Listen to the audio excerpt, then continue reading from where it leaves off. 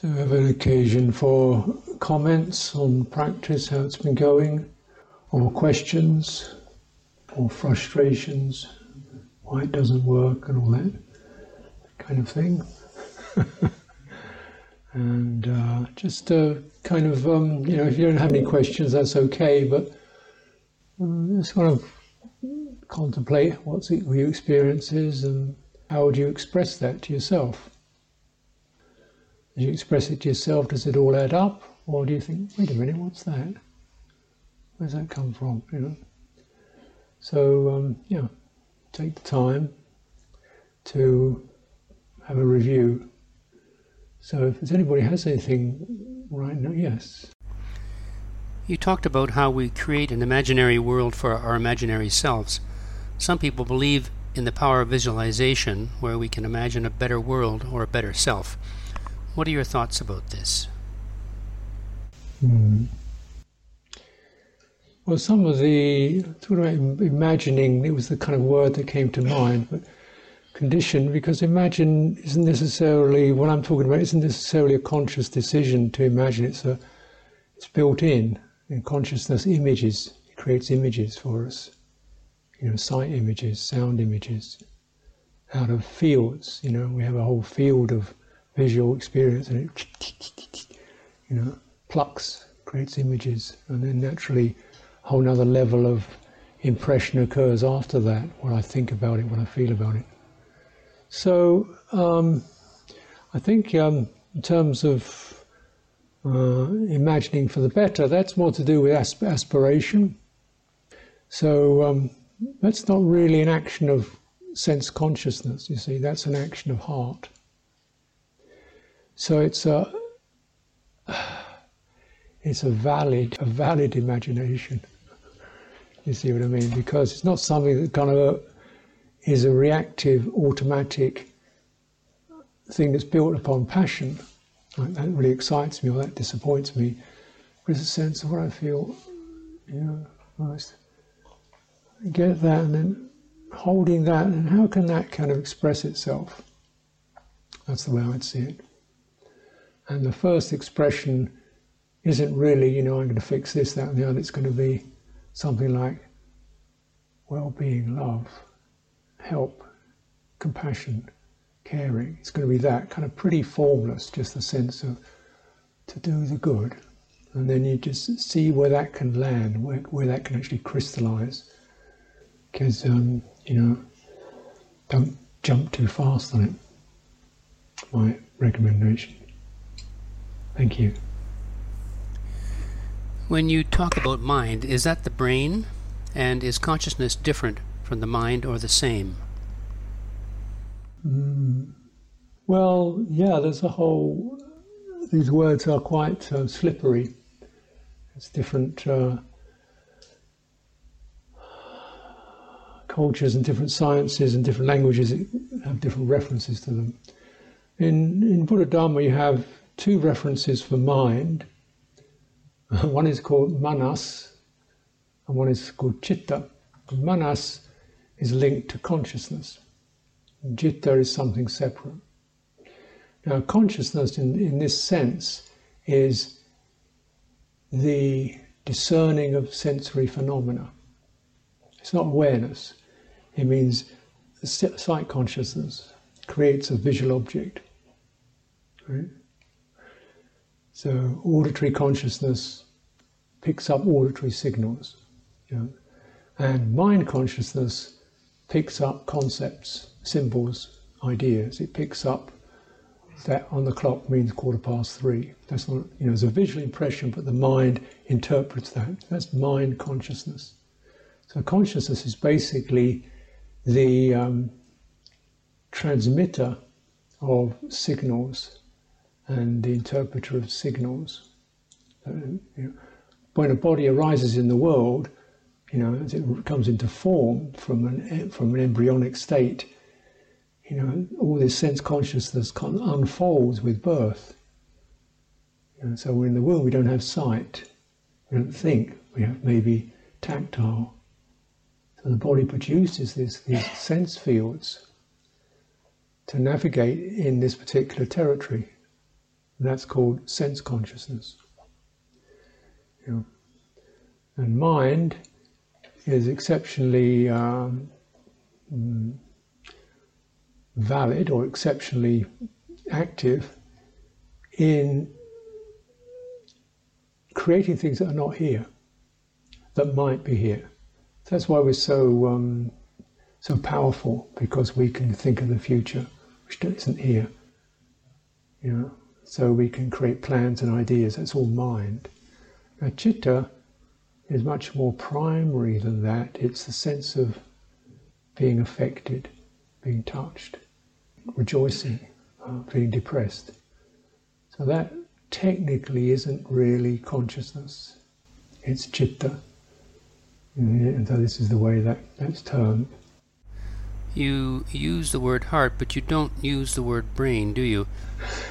I didn't use the word brain. And heart, I didn't actually mean the flesh organ. I meant it as a just a quick grab a word, you know, the agent or of sensitivity. Because really, I don't know if I got a brain. You know, I mean, when they first found these brains, I thought, what's this load of slop inside a skull? What's that do? It's only when they got, oh, it's something to do with thinking. You know? So right now, I don't know I've got a brain. I know there's thinking, but where that comes from, I couldn't be sure. So same with citta's heart. I don't actually know I've got a heart, but I know I feel things and sense things and have intuitions and joys and passions and all that kind of stuff. So so in this territory of what we call meditation, we're looking at absolutely direct experience and let go of the inferences. You know, do you have a liver? I won't be sure. You know, but you do have health. So that's a kind of extreme. It's a sort of disciplined reductionism to just speak the truth as it's appearing now, and that's one of the skills, because then a lot of assumptions and historically bred in assumptions, you know, where's that going? And then you can really recognize, if I hold that assumption, what's the feeling of that? Does it lead to benefit or not?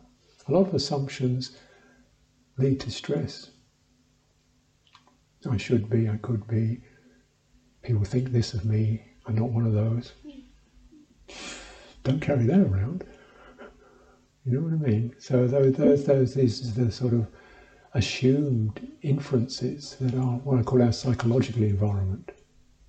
You see what I mean? And that's all hovers around the heart, around the citta, and it's a kind of dialogue between the citta and the mano vijnana, the mind consciousness. Citta feels kind of vaguely uneasy, unhappy, and the mind goes, "This is because this happened, that, da, da, da, da." Oh, right. You know, because I'm one of these, and not one of, you know, the mind interprets it. Actually, the feeling is, perhaps you just need an Alka-Seltzer, you know.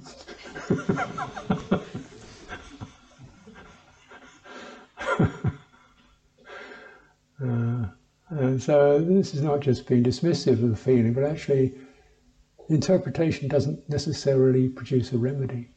Whereas directly uneasy, unhappy, uncomfortable, what is that?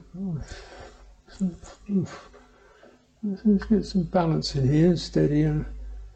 Oh, yeah, feeling quite annoyed. Oh, right, what's happening here? Let's breathe in, just chill, cool.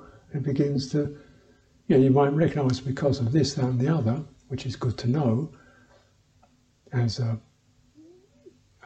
prognosis, you know. Like, okay, therefore don't do that in the future, don't be with her in the future because this is what happens. But then right now I've got to deal with this. And that's not going to deal with it. But my interpretations of why are not going to deal with it. But my interpretations of how it feels, there's a possibility of remedy there, because then if I apply something like calm, kindness, compassion, breathing, and maybe that will cause it to subside. We come out of the psychological environment, which are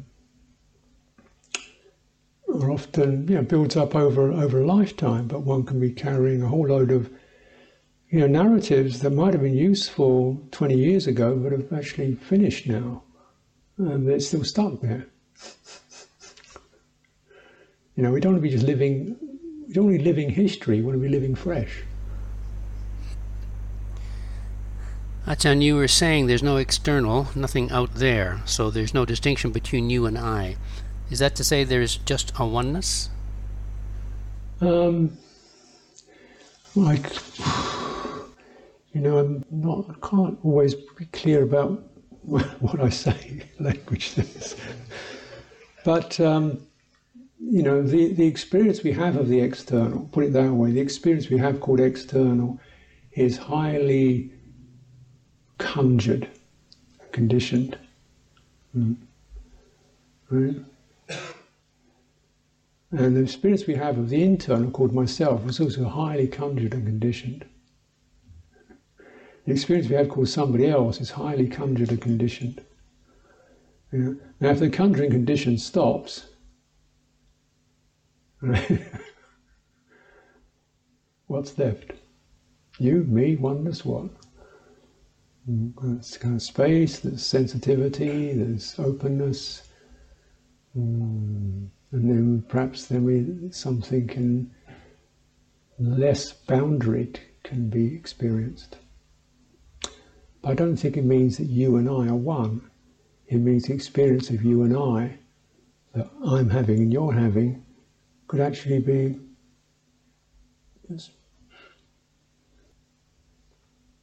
which happens at times. When people really have that moment of meeting somebody, really meeting, and the boundaries drop, and they just feel joy, and that's lovely. And then, excuse me, is that right? Then the self comes up again. The boundaries come up again. So in the moment of meeting, there's no separation.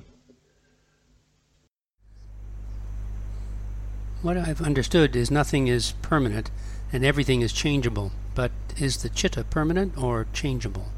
The citta, is it permanent? I wouldn't say that. What you experience as citta is a continual, vibrant, trembling intelligence, sensitivity. Now, there are in deep practices that vibrant intelligence, sensitivity, there's nothing to get stirred by, nothing to get wary about, nothing to be contained by, nothing to hold on to. That which we call citta kind of dissolves.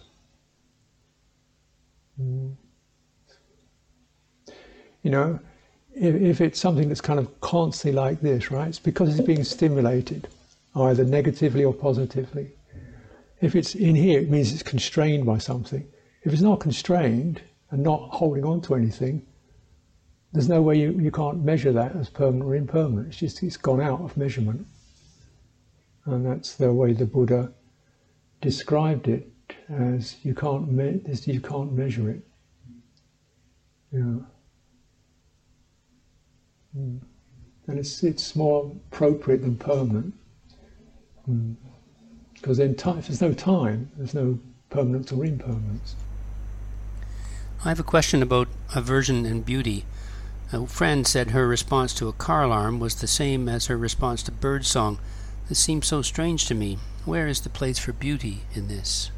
Yeah, it's yeah.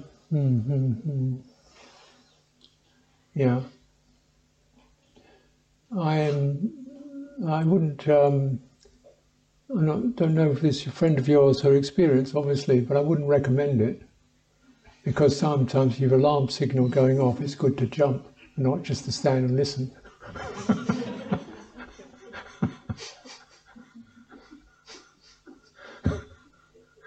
Oh, it's a pretty sound.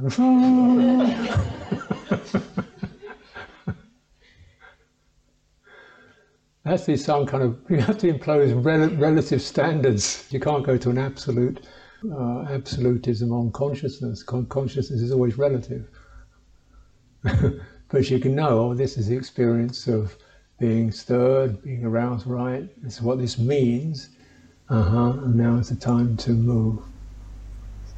So.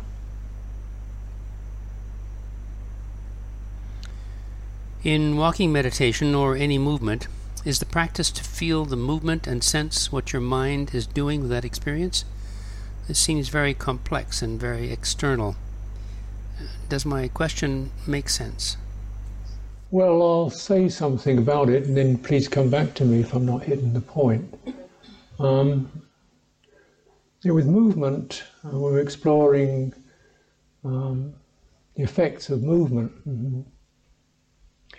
We're on the lookout for when is movement not harmonious or flowing, so it's jumpy or scattered. Yeah? Does the whole body feel the movement? So if I'm moving my legs, they also feel some resonance in my back. So because the movement, the energy of the movement should spread over the whole body. So that's the internal aspect of it. Is the movement full and complete and allowed to flow, or do we push it? So often we might push movement, get that's the jumping. So to allow to flow movement, let movement flow and rolling. And we might say externally, including psychologically, when we're moving, we may experience, first of all, visual phenomena that distract us or pull us out, or sounds pull us out. More likely what we experience is psychological phenomena, such as sense of agency or loss of purpose. What am I doing? I'm not going anywhere useful. That sense can come up. So you're touching, okay, that has to be moved through. You know.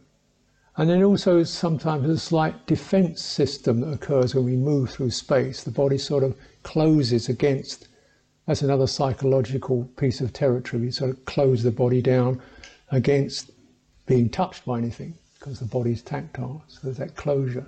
Actually, you don't need to do that. So those are a couple of examples of things to contemplate when we're moving. And could you come back to me on that? Yes, that's very helpful. Thank you. And very commonly what is experienced, without necessarily being named, is the head is somehow separate from the rest of the body. The body's walking along, the head's kind of watching it. And that's something that, this is a huge disconnect between this bit and that bit. And they're not disconnected.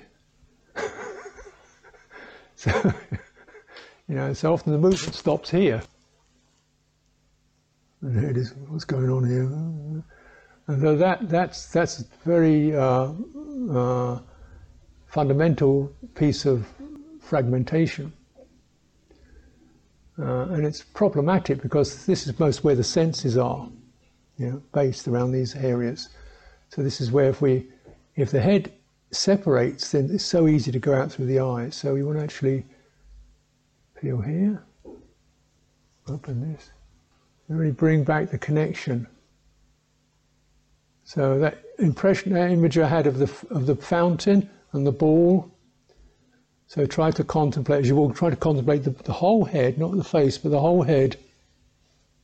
And there's this kind of bony, silly, weighty thing sitting on top of the neck. So as I move, I can feel this slight swinging here. Because you're not doing that, you're generally doing that. So you feel a very light flexion here. And there was that light, very light, fluid swinging. It's light, so it's soft massage.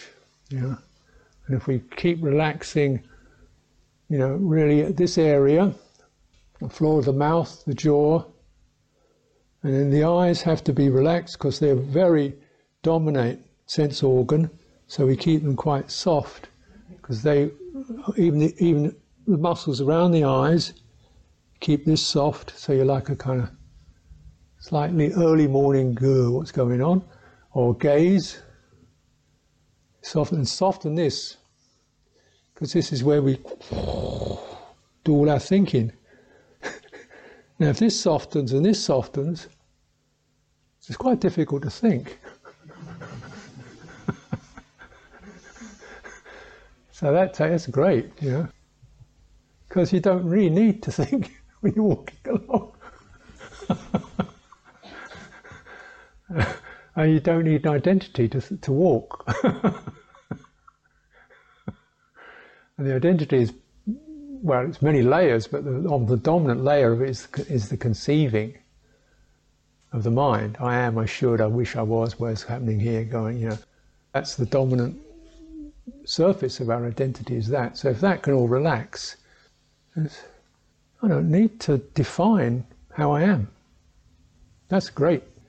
Because if we don't need to define ourselves as anything, that sense of ease means that whatever is sort of not so comfortable, uncomfortable in the bodily domain doesn't matter, because basically I'm just enjoying not having to be anybody.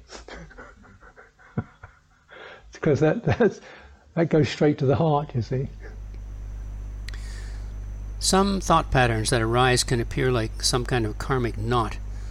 They arise, I'm aware of it, they're not comfortable, and yet I keep going into them. Can you comment, please?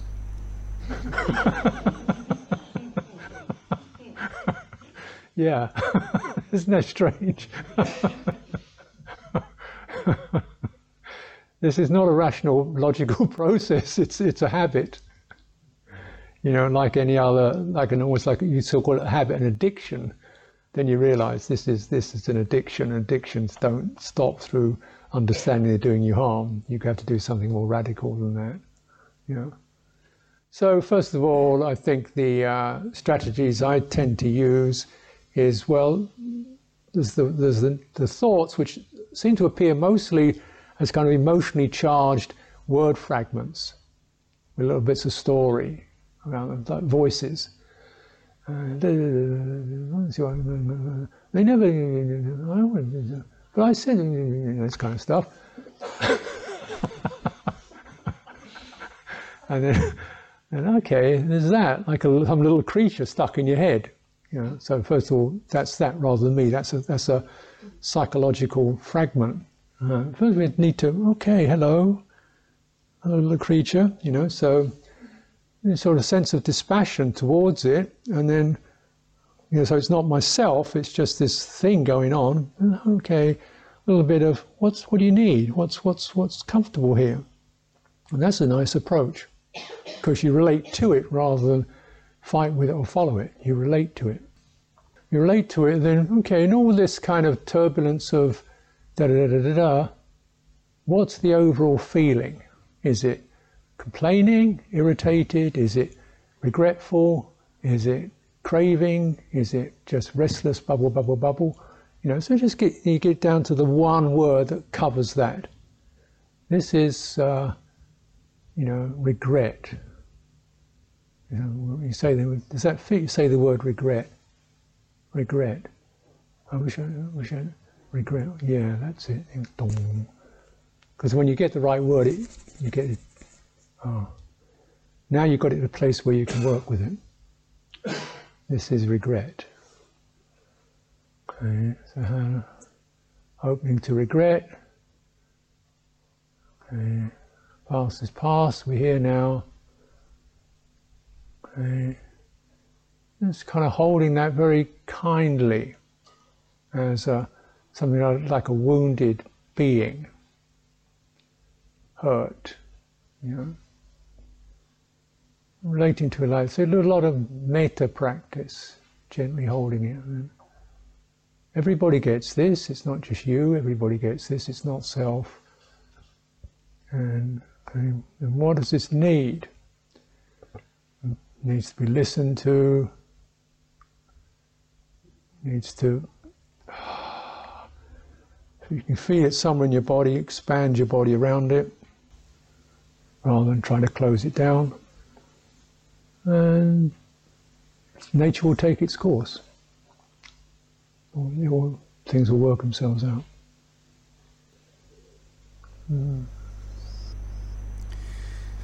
The other week, someone close to me was given months or even weeks to live. What can I offer them to support balance in their situation? Well, all you can offer is sympathy and not looking down upon, not dismissing what they're feeling. But it is actually an occasion where one is probably closest to finding balance, in some respect, if you have the dhamma understanding. Problem is, most of us think we're going to live until tomorrow. If we thought this was our last day, you think, right, forget that, drop that, don't worry about that. Bring up what's good, stay with that, you'd come right into line. You know, if you get past the fear and the agitation and who's going to do the washing, and I think, okay, right, it's never going to get done, is it? It's never going to get done. It's never going to get fixed. It's never all that. It's never going to end. What? So then you come into balance, alignment. You know? So on psychological level, that's the direction, and you try to arrange the physical conditions to something whereby you know, a person can manage it. Person can manage it. And the encouragement would be to let go of any regrets and whatever it takes to do that, to fully express whatever needs to be expressed, to be thankful for the gift of life, and to put aside fear. You know, as though you're not dead until you're dead. All of us are right in the centre of our lives. And the centre of our life, it's a centre. One edge of it is death, the other edge of it is birth. No matter how old or young you are, you're right on the edge of death. You think you're not, but you are. You know, a truck, you know, it could happen at any moment. You know? So actually we are right on the edge of it, but we think we're not. If you remember that, or bear that in mind, that really brings you into balance. Okay? Because you're not fooling around, but at the same time, there's no point locking up and freezing. That's not going to do you any good. That's not going to push the boundaries any further. So instead, you've got a breath. You've got a moment. Let's be that. Let's be that. That's all we got. That's all we got. Let's be that. That's all we have. Death is an ego experience. I mean, yeah, you know, you say, well, he's dead, his body's breaking up. He doesn't know it. You know? So often the experience of death is the fear of it, or the seeing of it, or the worrying about it. That's what it's about. You know? So the deathless, clearly the deathless, when the Buddha taught the deathless, well, then he died, didn't he? Well, body changed from being mobile to decomposing. But yeah, that happened. Did he experience that sense of, oh no, it's going on, I don't know what's happening, my goodness, this is it? No, I don't think so. So therefore that's the death that can be cured. He said, I got to the end of death, I got to the end of birth and death. As he got to the end of that psychological agitation of things are breaking up, I'm losing it, I'm going somewhere, you know, he's got to the end of that. And conditions are changing, consciousness is changing, like it always was. You know, so that's the end of death.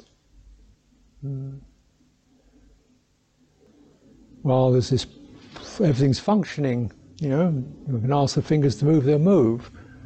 I can breathe, I can sort of see things, generally, it's all there. So yeah, I can talk, but the real test is when bits aren't there. That's when you know you've done your homework. And meanwhile, while we've got this, let's not just pay tiddlywinks with it. It's quite a valuable piece of kit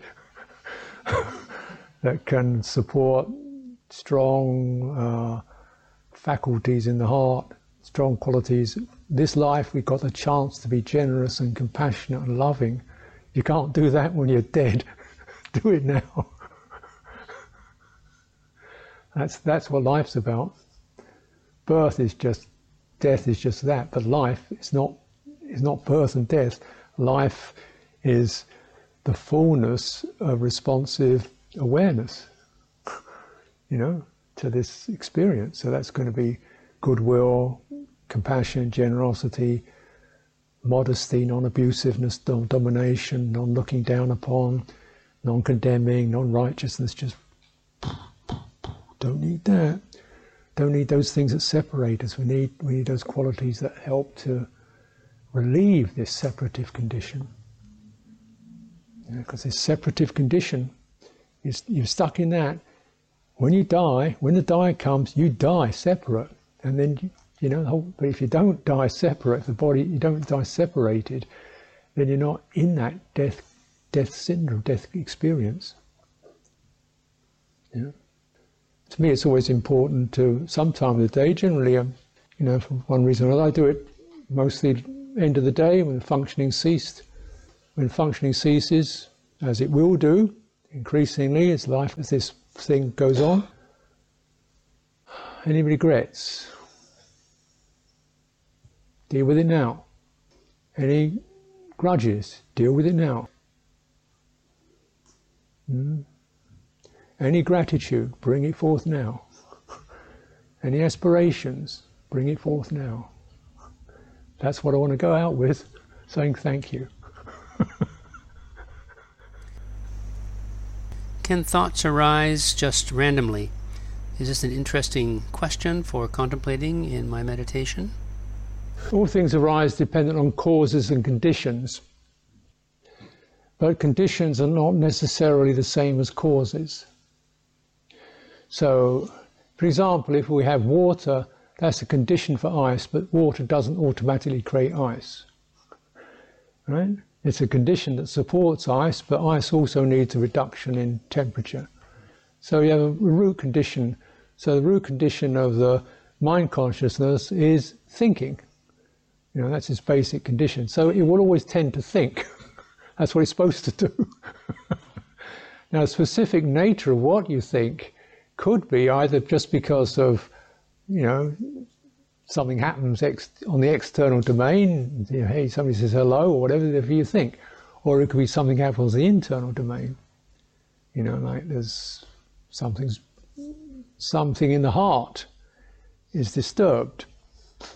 Right? There's a memory, or there's a hope, or there's a wish, or there's something happens. So that's a condition that will come forth into thought. That's okay. That's okay.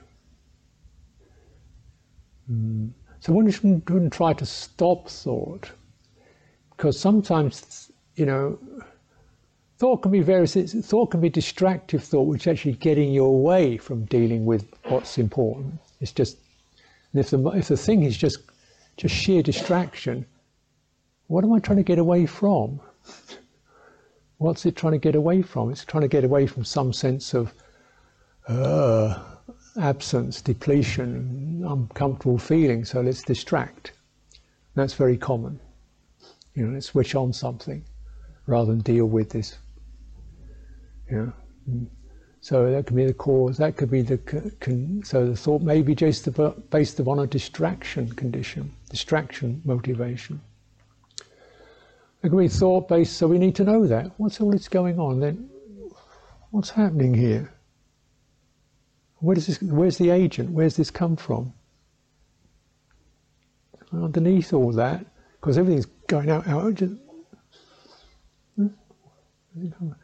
It doesn't come from. Now, most of the mind think, oh, it's me, I'm thinking.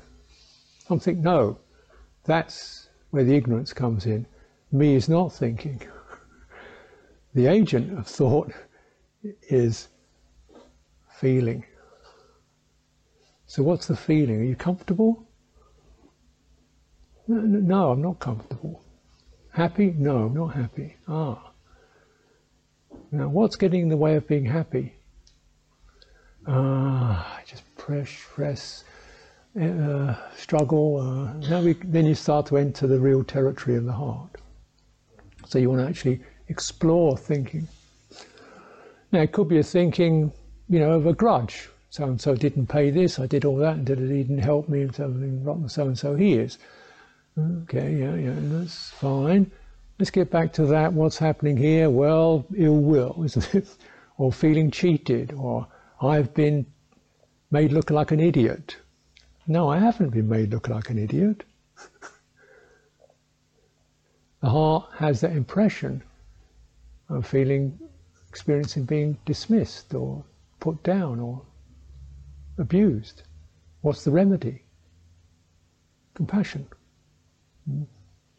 So if you trace your thought back to the feeling, then there's a sense of being able to deal with the real underlying conditions and causes that it's coming from. Now, of course, many people in meditation say, well, let's just try to reduce the amount because there's so much. So let's, that's true enough. So let's just bring our main aim is to just be here in this body. Aim isn't to think. The aim is to be in this body. Now, if thought starts coming up, it could mean there's something you need to deal with. But really, it's got to be dealt with here. Regarding forgiveness, you seem to be saying that if someone cheats us, we forgive them and trust them again. Just forgive them and move on? I think it's perhaps, if I said that, it's sort of not a bad way of expressing it, but it's not very accurate. That's what happens. But the premise, the beginning of it is don't forgive the person, just accept the feeling and work with the feeling and undo the psychology. No, I refuse to be a victim, to be betrayed. I get a sense of that's what it felt like, but actually I'm here. Re-establish one's sense of dignity and clarity. Whatever anybody else does, I do this, I do that, I don't do this, and I don't do that. So that's fine with me. Nobody can take that away from me. Once that's established, we can feel these bruises and cuts that occur with a sense of, okay, well, that hurt, that was painful, just open around that. Take your time, let the feeling move through. And then we get sense of everybody gets this. It's important to bring that in. You're not the only one. And then if we come to that, we're in a space where we've established ourselves in that proper balance. Because we're not pushed forward, we're not pushed back. We don't seek revenge, we don't cow, we don't dismiss, we don't buy into it, just that was that. And then from there, it's quite easy to say, well, if that person did act in that way, that's their business. I hope they learn from it. May they be better, may they be well. And of course, if you're in close relationship with somebody, it could be a time to, in that place, you might want to actually talk about it without trying to attack or accuse or rights and wrongs. Just perhaps they don't even know they're doing it. That's sometimes the case. People get set in abusive patterns without even knowing it. They get into kind of domination paradigms where they don't even realise they're so normal they don't realise they're doing it. I know a few. I have to remind it occasionally, gently. Oh, really? Yes.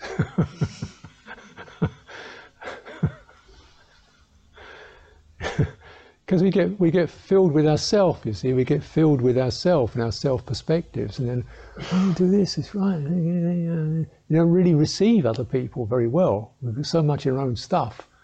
You're like a bull in a china shop. Not you, but one is like just crashing around. Then, oh, what's the problem with her?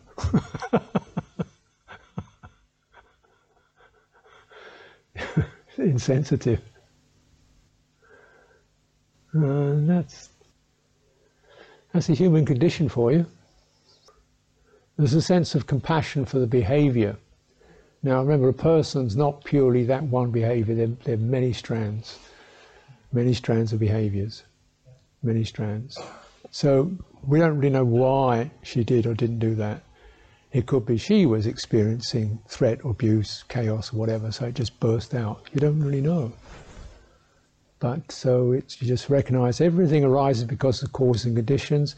He acted like that because of his causes and conditions, and so on and so on and so on. Where does it end? It ends. I find that in trying to live more for the direct truth, many of my interactions and conversations, or what I do at work, seems to be just abstractions and distractions. My desire to live in that truth is causing me to avoid people who don't have this motivation. What can you advise, please? Well, yeah, I understand, I sympathize with that. That's the social conditioning.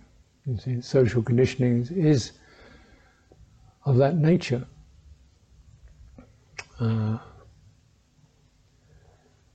And so, I think a wise person, how much of that do you want to participate in? Because it becomes like a constant mirage.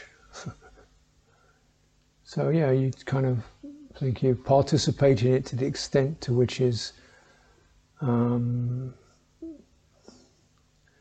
necessary, suitable, and you disengage when you need to. And in the midst of it, when it's happening, you stay in your body. You stay in balance. And if you stay in balance, which is not rejecting or accepting, it's aware, people are saying things, doing things, yada yada yada yada, and you listen to the tonalities of it, and there's this sense of she's happy, he's chatty, she's a bit stressed, he feels he's got a very important job to do, whatever it is, and there's senses of these emotional tones. Be receptive to that. Maintain your own balance. What you might find, surprisingly enough, is that sometimes in the course of a day, in the midst of all that, you can say one or two things come up that you say that people go, what? Oh, thank you. It goes through. Or people notice that you're not doing the stuff, but you're also not shutting them out. So that's inviting. If you're not actually shutting them out, but also you're not participating in all that is going on, then it's likely or possible that somebody's going to know, well, so what's happening for you then? Because that quality of balance and openness is attractive. It's attractive in its own right. It's attractive. Then you can say, then you're teaching dhamma.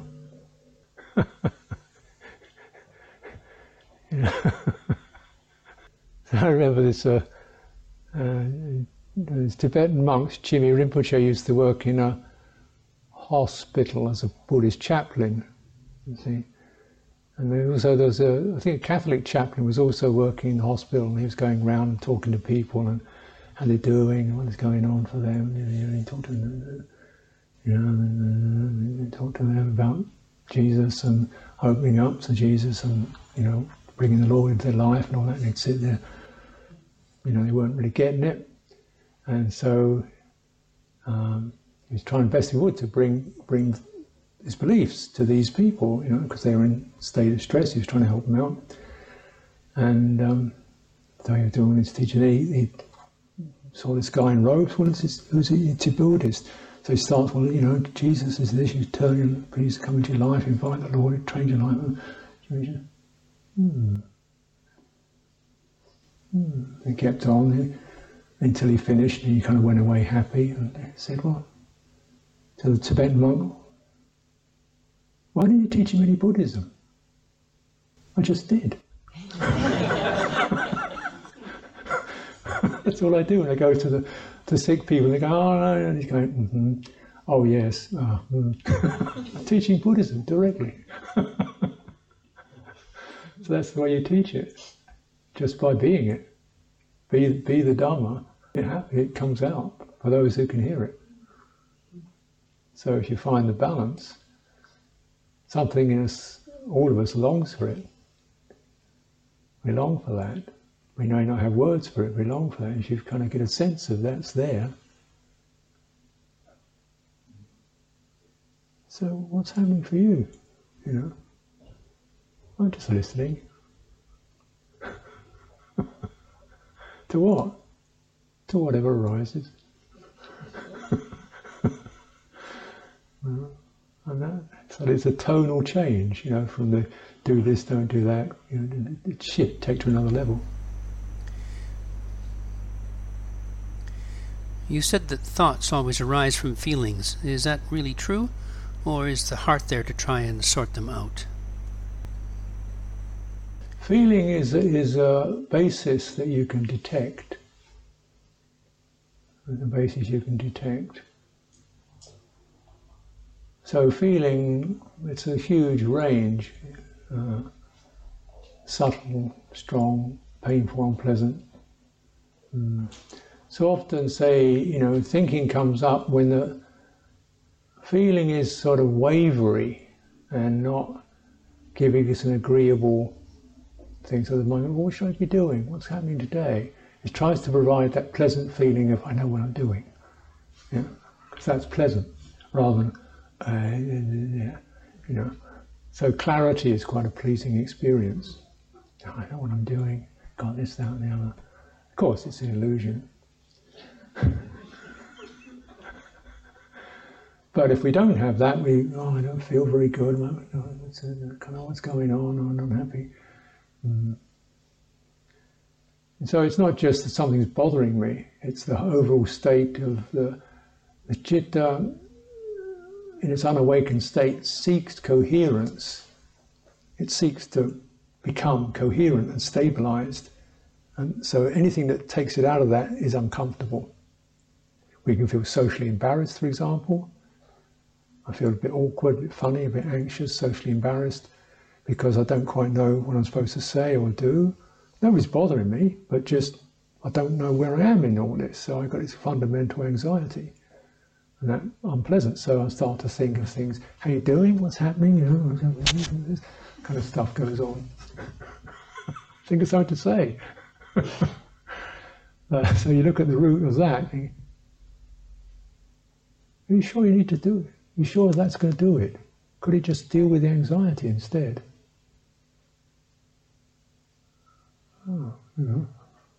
See what I mean? So the citta seeks coherence, and that's called becoming. It takes on a form, a shape.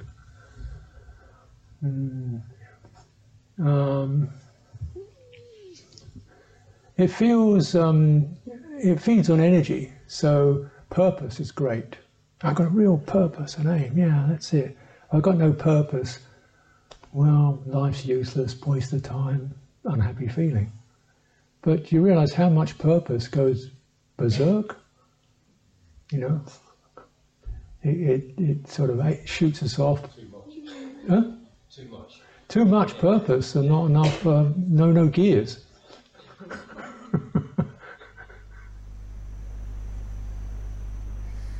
Can you say more about the nature of time as an experience, please? So if we actually get a feeling for it as an experience, what does time mean to you? It can mean a range of things. Generally not enough time. Or does too much time, bored stiff. Not enough time, under pressure. Time's on my hands. I've got to get somewhere on time. You know? Time is passing. Oh dear. I'm wasting my time. Am I wasting my time? You know. So these references are to what? They're referring to particular energies in the nervous system of anxiety, apprehension, desire. You know.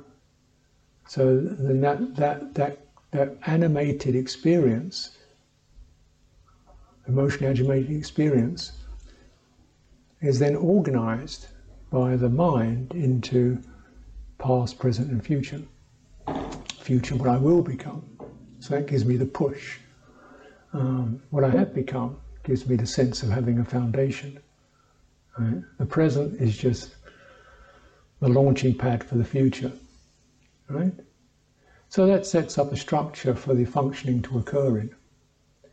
And normally, of course, we're social creatures. I'll see you tomorrow at 8. That's quite meaningful as a series of symbols and concepts. Right? Actually, it won't happen. What happens is I'll meet you in a certain condition round about 8 o'clock, according to certain time zones.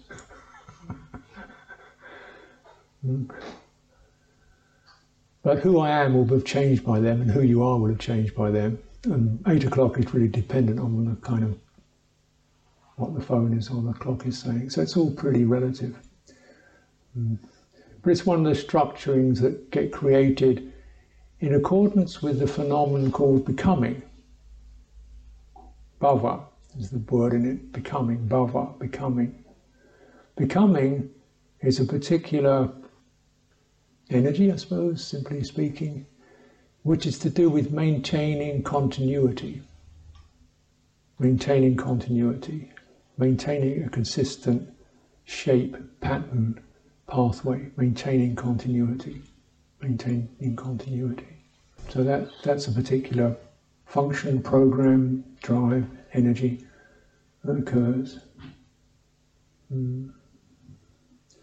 So then that maintaining continuity, the world of a second ago and 2 seconds time, that arises. And then the mind has got a track to move down. And that track is called time. Now actually, in outer reality, we can't really know what will happen in the next second. What thought will arise, what feeling arise, what we don't know. We couldn't actually really all agree upon what happened 1 second ago. Yeah? And yet we look on the clock, it'll tell us. But that's not what happened. We can't really predict what will happen in the next hour. So that state of utter uncertainty is very difficult for a functioning being to operate within. So we construct this construction called time, and becoming is established.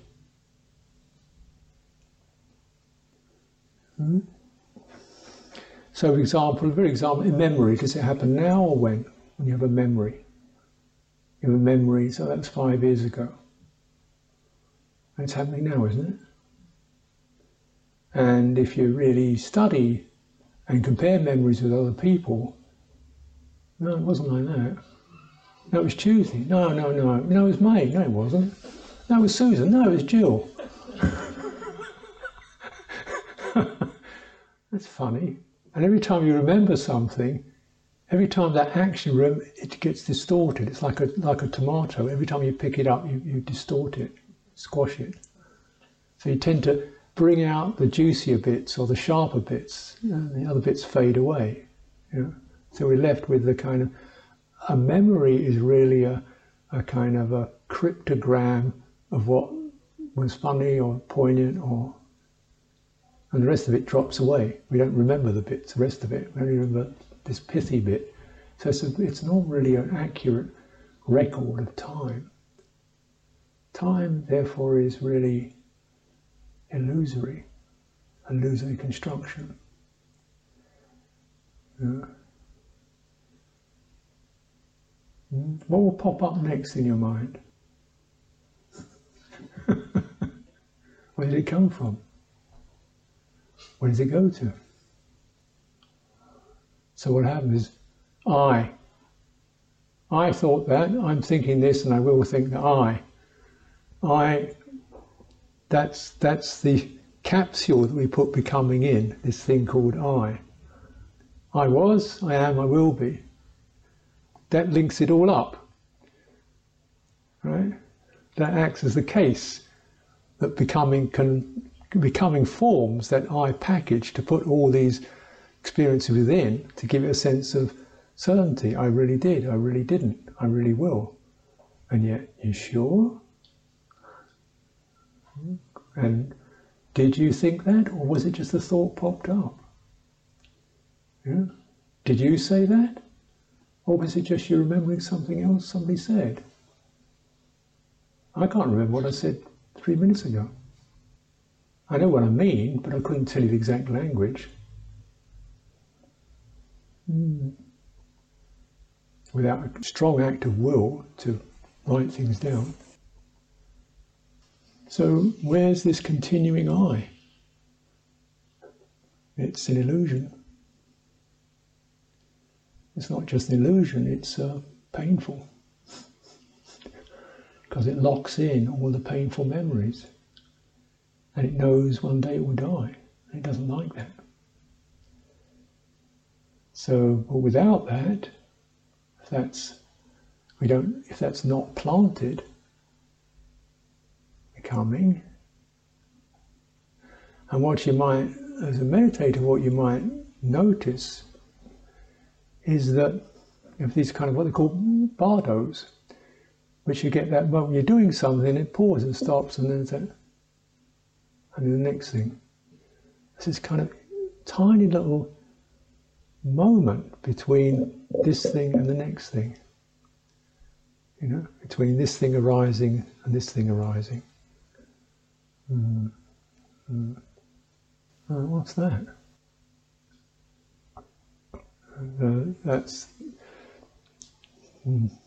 That's an important practice to cultivate those micro pauses where there's a flurry to get something known or something in place or something fixed or something clarified. No, don't. Just linger in that swirling, let it settle. And that's the way in which one is to filter out the compulsions to become. Becoming is a kind of construction that occurs, but it also becomes a compulsion. I must become something better than I am. I must become wiser than I am. Mustn't I? If I became clear enough, I might become enlightened at the end of it. I should become, after all these years, I better become something. There isn't. It doesn't work like that.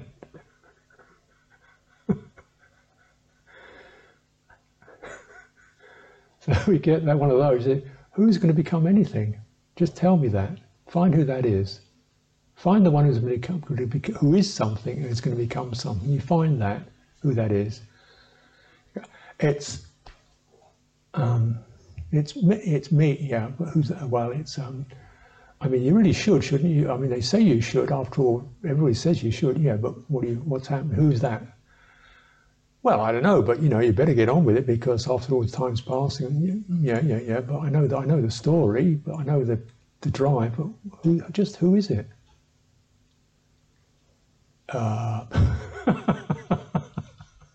So we can't find who it is. How are you going to make them become something if you don't even know what they are?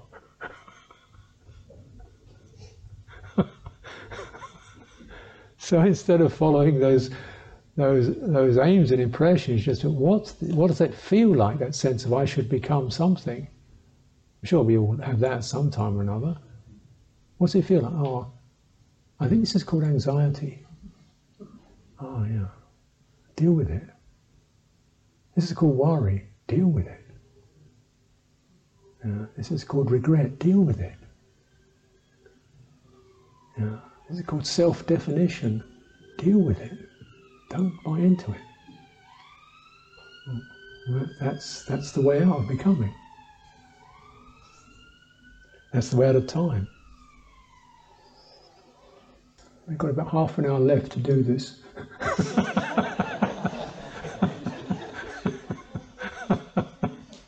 Hurry up. Any more questions, comments? I'm wondering where collective consciousness fits into this, and the kind of images that you might get in dreams or coming from a deeper place. What's your advice, please? So you're talking about, like, this is a Jungian phrase, isn't it? Collective unconscious, where you're picking up images that are held perhaps in a culture or a very archetypal stuff, that people have experienced. Yeah, that's another level of citta, another level of the imaginal level, imaging level. And again, you can kind of read those, because it's true, there's no such thing. Consciousness is not an individual experience. It creates an individual, but it's not an individual. It's always arising mutually dependent, on sight, sound, touch, thought, contact, memory. It's always mutually conditioned on many factors. So there's no such thing as an individual consciousness. And if you're kind of open into that, you might find there are certain primary movements of fear, dread, joy, wonder, sacredness, rapture. Some of these are quite angelic, some of them are monstrous, some of them, they just contemplate them. Some of them may have cultural stereotypes, cultural forms. Mother Mary or Guru Rinpoche, depending what culture you're in. I suppose because anything of that imagined level also is kind of fascinating. So I wouldn't recommend getting fascinated by it, but trying to go to the felt impression that it carries for you. Because it's all part of citta. It's all there in the mix. And as you say, there can be karmic configurations around that. It's dependent. Karmic really means dependent upon causes and conditions. Ajahn, we all have things that we have to plan for in the future. Can we do so and avoid the pitfalls of becoming that I hear you talking about? On the functioning level, you're always becoming. That's the functioning level of it. So on that level of experience, then the sense is, well, let's try to become something good rather than something crazy. But I suppose there the important thing is not about, let's sort of move towards the direction of goodness and see what possible doors open. Now, it may be I'm going to be a brain surgeon, but it may be that I get so far and then, sorry, it's not for me. Instead, I'll become a therapist or something. I want to do good. So, one thing is with becoming, it's to not get too fixed and inked in on the results. Keep cultivating the proper source, moderating the source of the energy. So it's steady, it's authentic, it's not under pressure, it's not counterfeit, it's authentic. My heart lifts with that, and that's good enough. Now the results I can't say, because it could be the case that I just don't have the smarts to become a brain surgeon. Could be the case, but so I don't get too fixed on the end results. Just keep that quality of the rising, aspiring heart, and then we'll see what seems to line up. When you're in that mode, what comes into the crosshairs. Regarding memories, some people have to deal with very challenging childhood traumas. Some people deal even with suicidal thoughts. Are there ways that we can use Buddhist practice or people like yourself to deal with such things? How do we know when to seek external help? Yeah, you want to enter into the animate field, so that it's, we could say conventionally speaking, in oneself or through the medium of another, basically your heart is getting the supportive energies coming in. Now it could be that in this very embodied condition we can find there's enough patience and information and a bit of guidance, we can work it out. It could be that it's too difficult to work out, so we need some counselling or somebody to lead us through it, or medication even.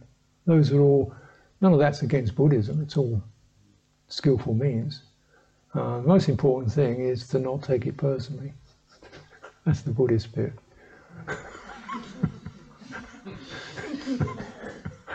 It's just, that's what happened, this is the results. But,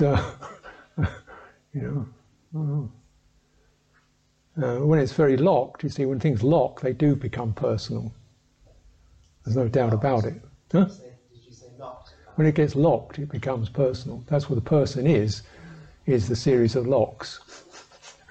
Some of them aren't that painful, but they're the I am always this, I'm never that bits.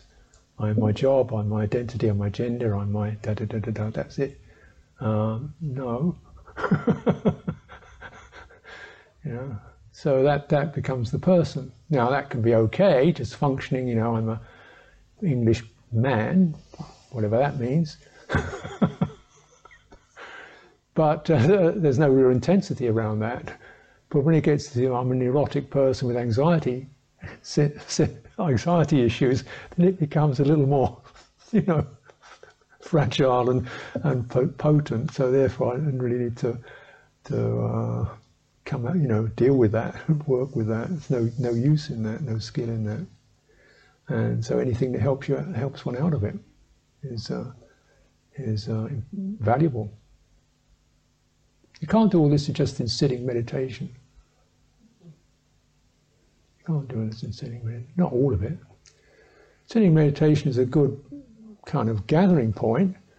This is why, we look at the Buddhist path, there's things like service, there's generosity, there's practicing virtue, there's helping other people. There's a whole kind of range of cultures that all will deal, and are very appropriate to deal with particular issues around self and other, relational field.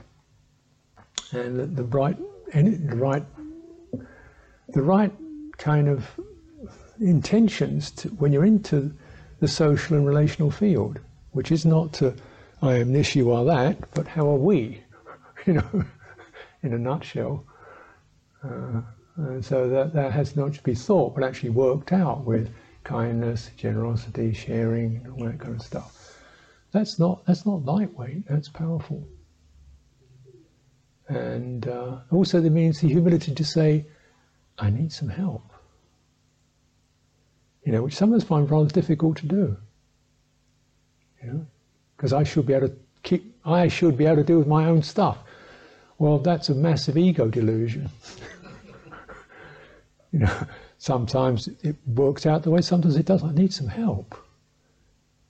And sometimes it's very difficult to say, because that kind of a little bit of pride. And I do need help. I'm grateful for that. And we recognize we're in a realm where, whether we know it or not, whether we accept it or not, all of us need help. And we should not consider that some sign that I'm pathetic. We all need help. Let's see how we can do it. And then it's joyful, and it's, no pretense, no fake images, no guilt, no sense of inadequacy, just this is what we're in. We all need some support, and we can do it with each other. Sometimes you just can't do it on your own. Yeah? If you're one drunk, you fall all over the place. You've got three drunks, they help to hold each other up.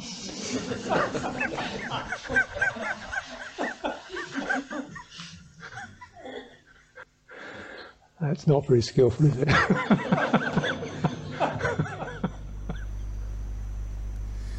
Is the teaching of no satisfaction or suffering more than there's no permanent satisfaction? Is there something deeper as well to consider? Well, you know, we have to live with translations which are doing the best they can to give us single words. And so dukkha originally translated as suffering. Yeah, and certainly that's, yeah. But on a subtle level, it means nothing's ever completed. Nothing's ever tidied up. The loose ends aren't all. Nothing ever properly comes to a final, precise conclusion. It's always on to the next thing. So that's part of the quality of impermanence. Doesn't mean just the impermanent. It means nothing has any substance to really crystallize. It's all just clouds. Therefore it can't finalize, and yet there is some urge to get it nailed down, because then I will be a solid entity who's got it together, you know. And that's it, I've done it. So there's where the self comes in, from the inability to really accept and understand the ramifications of dukkha. And dukkha arises from the understanding or the non-understanding of what anicca means. Everything is just wave formations. They have no crystalline experience.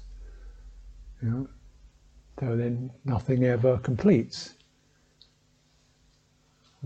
Now, if that's the case, you know, as we find like with quantum, where they say you can't actually measure anything anymore, because your measurement always messes up what you're measuring.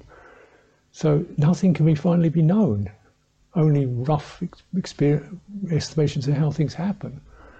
We can't find any fundamental reality. Yeah? So, but then that really grates upon something, that grates upon becoming, which wants to aim for that illusory pot of gold at the end of the illusory rainbow. There isn't one. So that's where it becomes, when dukkha is not understood, it becomes suffering. When it is understood, it becomes the doorway to transcendence. Just, oh, that's that. Don't have to, can't, not going to. It's never gonna get that way. Oh. And what I can do is moderate the energies that are happening now.